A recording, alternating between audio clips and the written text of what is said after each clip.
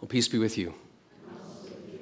Well, last week we began a journey through the book of Esther in the Old Testament, and one of the big themes of Esther is providence. So the providence of God. So what is that? So theologian John Calvin said that providence is like the invisible hand of God, right? So you can't, see it, but this is God directing his people, guiding his people, and providing for his people through the various ups and downs of life. And so this is a major theme in the book of Esther, and in fact, one of the things people comment on is that you can't even find the name God in the whole book.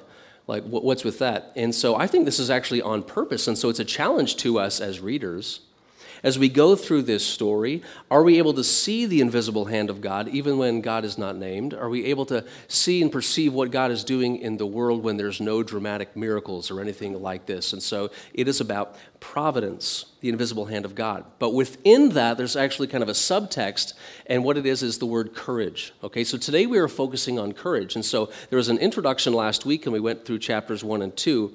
But this is the part of the story where Esther has now become queen, and she is required she's not required to, she has a choice. Is she going to go to the king at the behest of her adoptive father Mordecai to intervene and provide deliverance and help for her people who face annihilation? So is she going to try to hide, or is she going to come forward and try to be courageous to help her people? So we get to that critical part of the story today. And so she is needful of courage. But what is it? Right, it's one of those words, okay, it's good, it's positive, we want to be courageous, we like it when we see courage in other people. And so I've put together a few definitions. Here's the first one. Ace Collins, this is actually quoted from this is kind of a generic, this is a generic definition that he takes and adapts. Courage is not knowing what is around the corner, but going there anyway. I think that's helpful, okay. There's an unknown dimension to it, okay. Next one. Max Lucado, in his book Fearless, says, real courage embraces the twin realities of current difficulty and ultimate triumph. I like that too. Courage, we need that when we're in the midst of a difficult situation. But at the same time, we're going to do that because we know that there is triumph coming. Next. Neil Anderson and Timothy Warner say, courage is not the absence of fear. Courage is resolute action in the presence of fear. I think that gets at something too. Sometimes there's fear that we have, and we need to act. We need to say or do something in the midst of this situation. Next. Timothy Keller, in his devotional on the Psalms, says, where does courage come from? Primarily it comes from wanting something more than your own safety. And I think that really gets to the heart of something important. Wanting something more than your own safety. And so when you think of these things, when you look it up in the dictionary, I think kind of a good place for us to land is this. Courage is, next slide, doing the right thing even when there is danger or difficulty, right?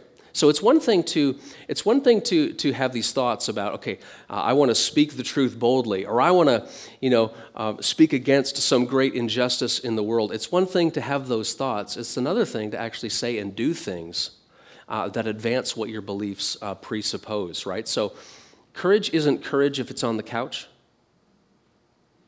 Courage isn't courage if it's on the couch. So there's something about courage, beliefs, thoughts, putting them into action, even in the face of danger or difficulty. Okay, so with that in mind, let's set the scene for today's text. So last week we read the first 2 chapters.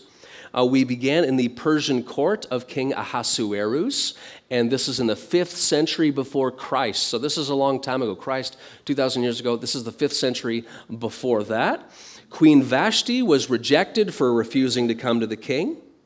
After a long and surely torturous process, Esther, a young Jewish woman, was promoted to queen. Esther, as we learned, was the adoptive daughter of a man named Mordecai. And Mordecai is someone who will come up in the story more and more, including in today's text. But he encourages her to hide her Jewish identity. Is there some sort of anti-Semitism going on, perhaps? And then at the end of chapter 2, Mordecai uncovered a plot to assassinate the king. And so the word of this gets to the king. He writes down Mordecai's name in the royal records, and that's where we are at as we begin chapter 3. So if you got a Bible and you want to open it up, that is great. We are going to put the words on the screen this week, and we begin at chapter 3, beginning at verse 1.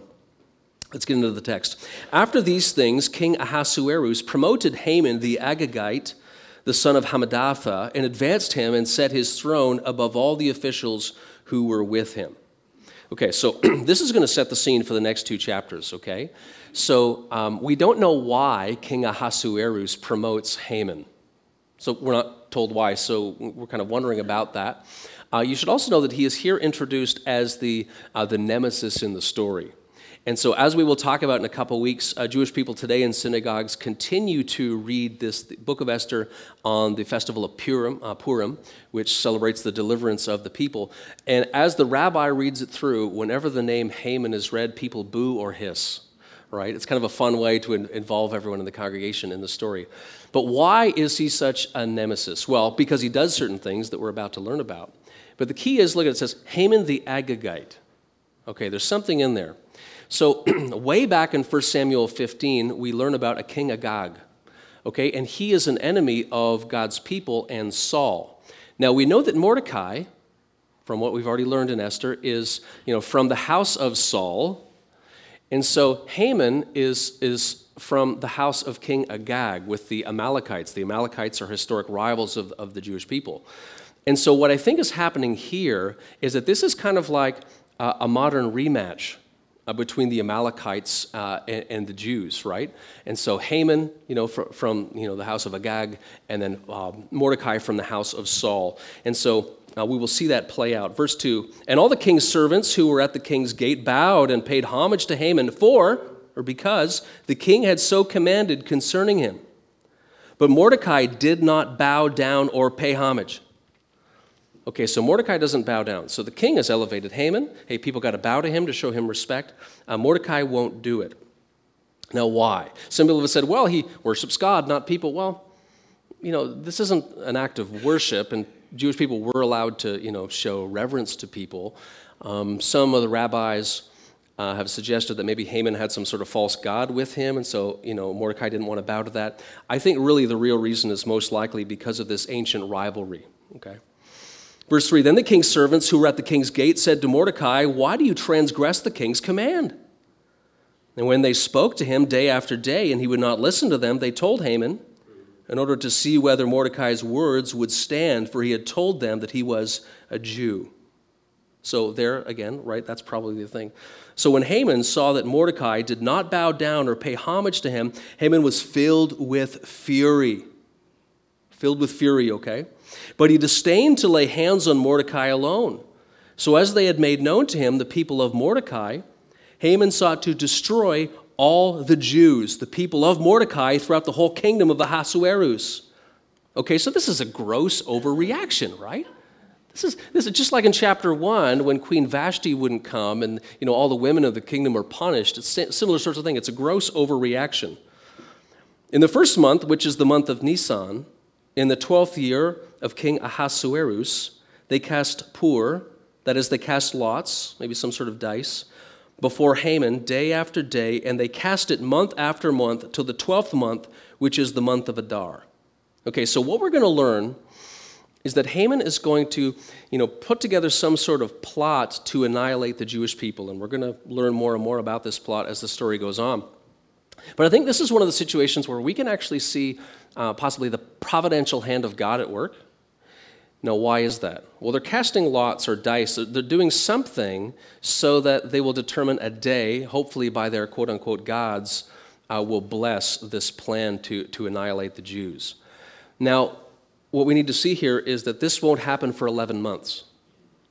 And so if it was right away, maybe Esther and Mordecai wouldn't have had time to maybe sort of defend themselves. But as it happens, they have 11 months. So maybe this is one of the indications that the providential hand of God is here kind of helping.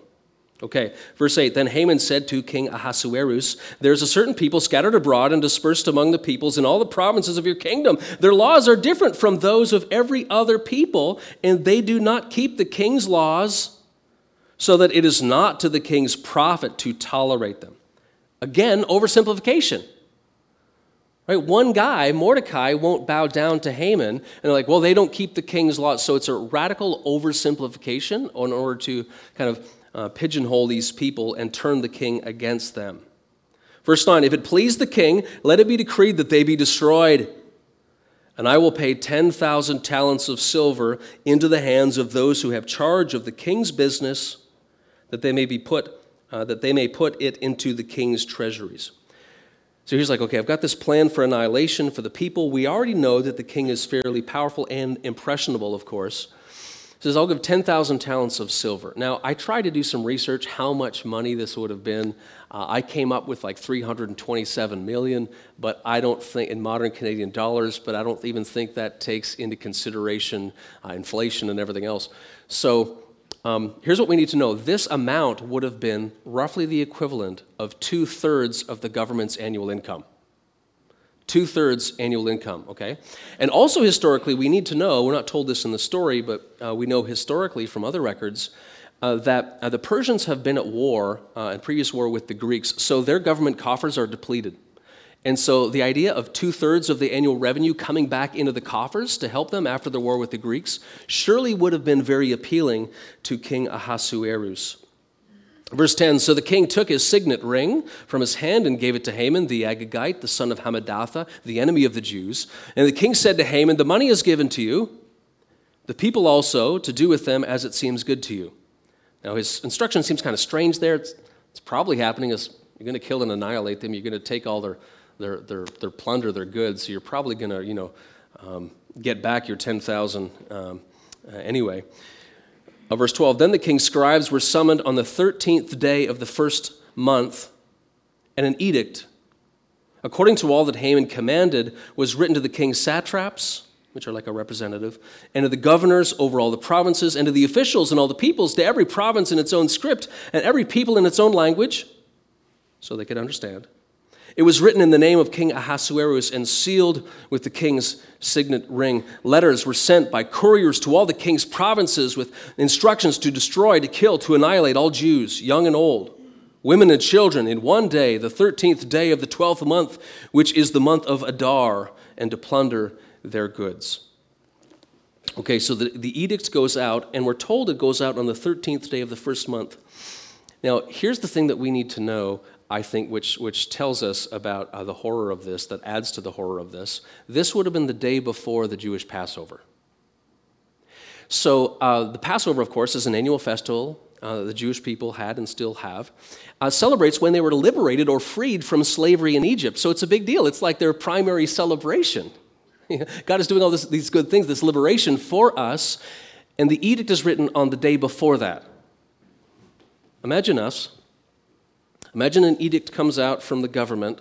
All Christians will be killed, annihilated. Men, women, children, young and old, all ages, going to be annihilated.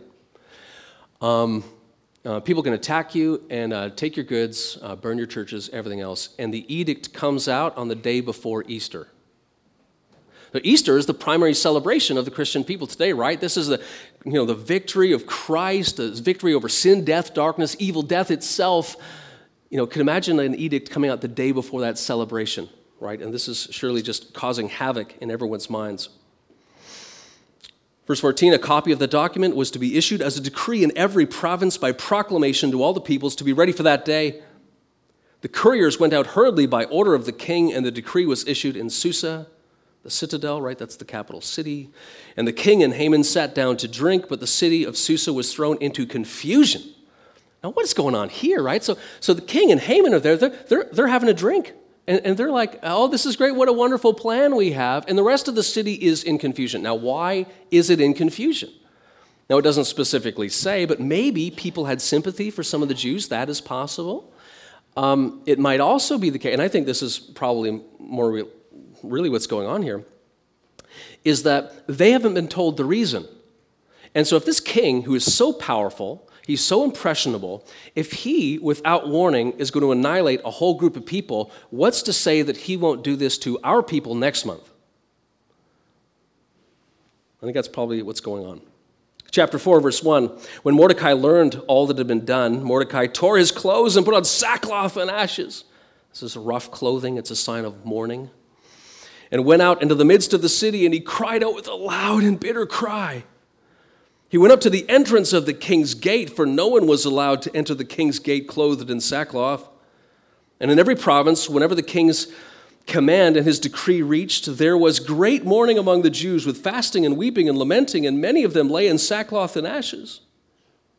When Esther's young women and her eunuchs came and told her, the queen was deeply distressed. She sent garments to clothe Mordecai so that he might take off his sackcloth, but he would not accept them. Then Esther called for Hathach, one of the king's eunuchs, who had been appointed to attend her, and ordered him to go to Mordecai to learn what this was and why it was. She's in the palace. She doesn't know. People out in the city know, but she doesn't know. Okay? Verse 6, Hathach went out to Mordecai in the open square of the city in front of the king's gate. And Mordecai told him all that had happened to him and the exact sum of money that Haman had promised to pay into the king's treasuries for the destruction of the Jews. Mordecai also gave him a copy of the written decree issued in Susa for their destruction, that he might show it to Esther and explain it to her and command her to go to the king to beg his favor and plead with him on behalf of her people. And Hathach went and told Esther what Mordecai had said.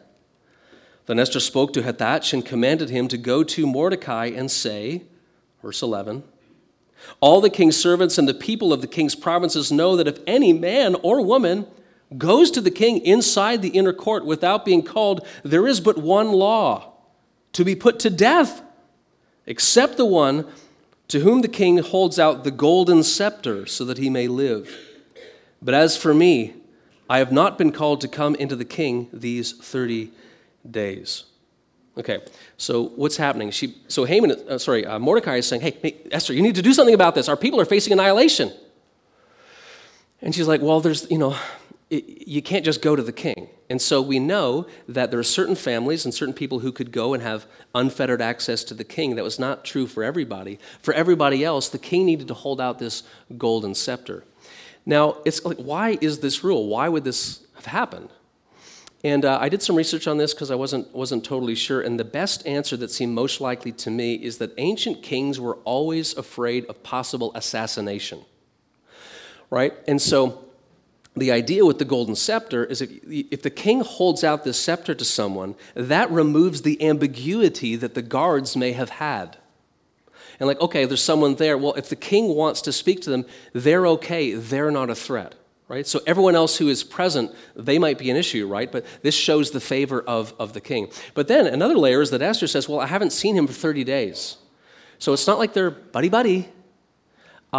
She hasn't been with him for 30 days. So, does he not like her? Is she out of favor? We don't know. But this is a real risk that Esther highlights. Verse 12. And they told Mordecai what Esther had said. Then Mordecai told them to reply to Esther, do not think to yourself that in the king's palace you will escape any more than all the other Jews. For if you keep silent at this time, relief and deliverance will rise for the Jews from another place. But you and your father's house will perish. And who knows whether you have not come to the kingdom for such a time as this. Some translations say whether you have come to your royal position for such a time as this. So notice what Mordecai says. He says, relief and deliverance will come. He's got, confidence that trust will come. But he's saying, hey, Esther, maybe this is the time. Maybe you've been born for such a moment as this. Maybe this is your calling in life. To respond at this particular moment. This isn't an accident. Then Esther told them to reply to Mordecai, go gather all the Jews to be found in Susa and hold a fast on my behalf. Do not eat or drink for 3 days, night or day. I and my young women will also fast as you do. Then I will go to the king, though it is against the law, and if I perish, I perish. So this is Esther's moment. She decides she is going to act. Now, she calls for a fast, and this is 3 days, 3 nights. So a normal fast would be 1 day. Now, so the fact that it's 3 days show this is real extreme. This is a national emergency. The people are facing elimination, annihilation, extinction. Okay? So what's the deal with fasting? Fasting shows your dependence upon God, right? So it's something you do. It's a spiritual discipline that gives us insight into the spiritual realm. And so my physical need communicates my spiritual need. My physical hunger communicates my spiritual hunger. It's showing our utter dependence upon God. God, we are so dependent upon you. We are going to deprive ourselves of these comfort because all the comfort we need and are desperately craving is from you. So you're not having any coffee or tea in the morning. You're not having that bagel, your Fruit Loops, your lunch, your hamburger, no beer watching the game, nothing. 3 days, 3 nights, they're depriving themselves to show their dependence upon God. Another function of fasting has to do with discernment. You know, Esther is about to go to the king and risk her own life, and so she wants to be thinking with clarity. She wants to have the right words and make the right decisions. And so as you come into this place of physical weakness, here's the irony, you're actually gaining greater clarity of thought and strength and vision. This is part of what fasting does. And so as we are in a state of weakness, we allow the power and presence of God to come into us more fully so that we might have greater clarity and thought and vision and strength for the living of these days. And she says, then I will go to the king, though it is against the law. If I perish, I perish. And this is not her resigning. This is her moment of courage. She's stepping up and saying, if I die, oh well, this is so important. C.R. Wiley tells a story about a man who he had a street ministry with gangs. So you talk about dangerous. He was working with people in street gangs. And so quite often his life would be threatened. And here's what his incredible response would be. He'd said, you cannot threaten a man with heaven. It's like, if I die, I'm right with God. I'm going to be with my Maker. So you can't threaten me. And I think this tells us something about the courage and perspective of Esther, even as she was preparing to walk through the valley of the shadow of death. Mordecai then went away and did everything as Esther had ordered him. And we bring the text to a conclusion there. It's interesting. You'll notice that something happens at this moment in the story. There's a turn that happens. Up to this point, Esther listens to Mordecai. She does what he says. At this point, and from now on, Mordecai listens to everything that Esther says. And this is the word of the Lord. Okay, so where do we go from here in this story? I'd like to highlight a couple of the key verses, and here's the first one. For if you keep silent at this time, relief and deliverance will arise for the Jews from another place. But you and your father's house will perish, and who knows whether you have not come to your kingdom, the kingdom for such a time as this. So what we need to see here is that Mordecai is confident that relief and deliverance will come. Now, does he think it's going to come from God? Well, we don't know. He doesn't use the name of God. Is it going to come through another hero? But he's saying to Esther, hey, this is why you were born. And what we need to see here is providence and acting with courage, because some people see, providence, well, God's invisible hand is working. That excuses me from acting in a certain way. I don't need to do certain things because it's going to work out. Someone else is going to do it. God's going to come along and rescue. But he's holding these two things in tension. Relief will come, but he's also summoning her to step forward. She should be the agent of courage and change, he says. And so the point we need to see is don't use providence as an excuse for inaction. Oh, God's will is going to be done anyway. I can just sit on the couch and do whatever I want. No, don't use providence as an excuse for inaction. George Washington, when he was a general at the Battle of Long Island, he was rallying his troops about the importance of freedom and the importance of this battle for future generations. He says, quote, the fate of unborn millions will now depend under God on the courage and conduct of this army. Notice what he says.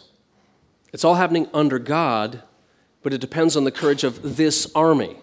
And so this holds together this tension that, yes, God is working through human history. At the same time, God chooses in his almightiness to work through people as agents of change. So it was with Esther.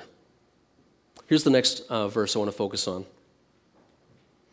Esther gives this response to Mordecai through intermediaries. Go gather all the Jews to be found in Susa and hold a fast on my behalf. Do not eat or drink 3 days, night or day. I and my young women will also fast as you do. Then I will go to the king, though it is against the law, and if I perish, I perish.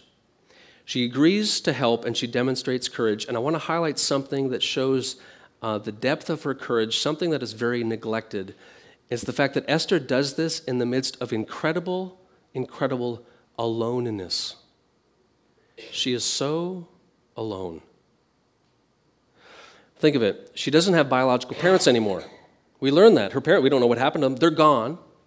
Mordecai comes in adopts her, basically takes care of her. While she is a young virgin, she is taken into this horrific kind of beauty pageant into the court of King Ahasuerus, required or compelled to do terrible things. She is separated from her people, her customs, her way of life. There's an expression that sometimes people are lonely in a crowd. I kind of wonder if that wouldn't have been the case for Esther. Lonely in the crowd. And she does have some contact with Mordecai, but notice that even in today's dialogue, it's through intermediaries. This is a national crisis and personal crisis, and she can't even see this one man who's been her adopted father in the face. But even though she's experiencing all this aloneness, she decides to act. She says, if I perish, I perish. Now, she could have tried to conceal her identity. Remember a couple times in the story, she's already Mordecai says, don't let anyone know that you're a Jew. So she could have tried to keep doing that, to keep hiding, but despite her aloneness, she acts out in courage. If I perish, I perish. And one of the things that we take from this is that this is what courage is. It's doing the right thing, even when there is danger or difficulty. It's doing the right thing, even when there's danger or difficulty. So what I would like to do is leave us with this idea straight from the mouth of Mordecai, right into your hearts and minds in our modern day, that you are born for such a time as this. You are born for such a time as this. Now, are your people facing physical annihilation? No. Are you in a royal harem? No. But there are unique relationships and events in your life. Maybe it's right now, maybe something God has planned for you, maybe in a couple years from now, that you will be required to demonstrate great faithfulness and courage. You were born for such a time as this. Some people say, I was born for another time. I should have been born in the pioneer days, or I should have been born in France in the 1800s or something. No. You were born for this time. It's not an accident. It's not random, as people out in the world suggest.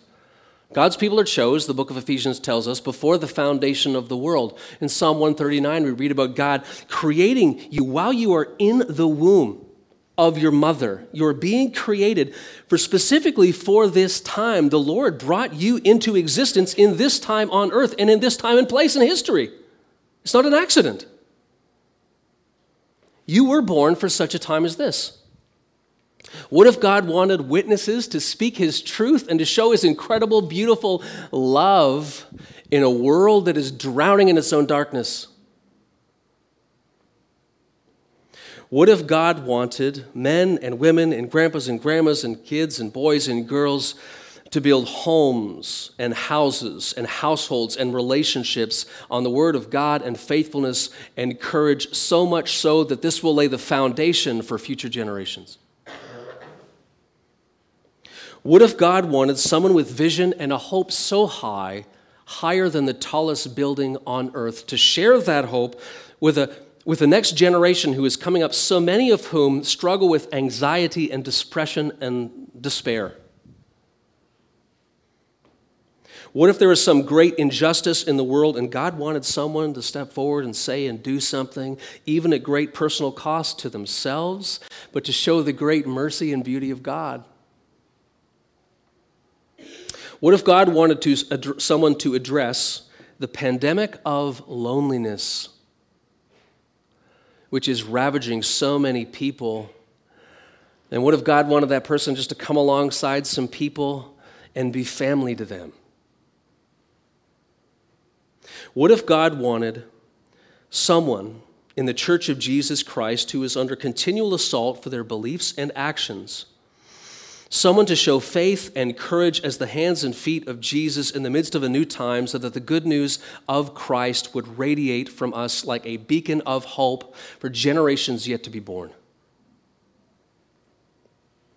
Now, perhaps there's another scenario in your life. Maybe it's this year, maybe it's next year, maybe it's 5 years from now. And it will require faith and courage from you. Perhaps no one will know about this thing except you and God. But you were born for such a time as this. Maybe it'll be big. Maybe it'll be small. But relief and deliverance will come from somewhere. Remember Mordecai? Relief and deliverance will come from somewhere. That somewhere could be a someone. What if you were born for such a time as this? In her book, No Greater Love, Rebecca McLaughlin writes, I thoroughly believe that God directs my life, but rarely does he let me see the script. I thoroughly believe that God directs my life, but rarely does he let me see the script. That is true. We don't always know what is happening, but we know who it is happening with. And because of that, we can have courage, just like Esther. She was born for such a time as this, and so are you. Amen.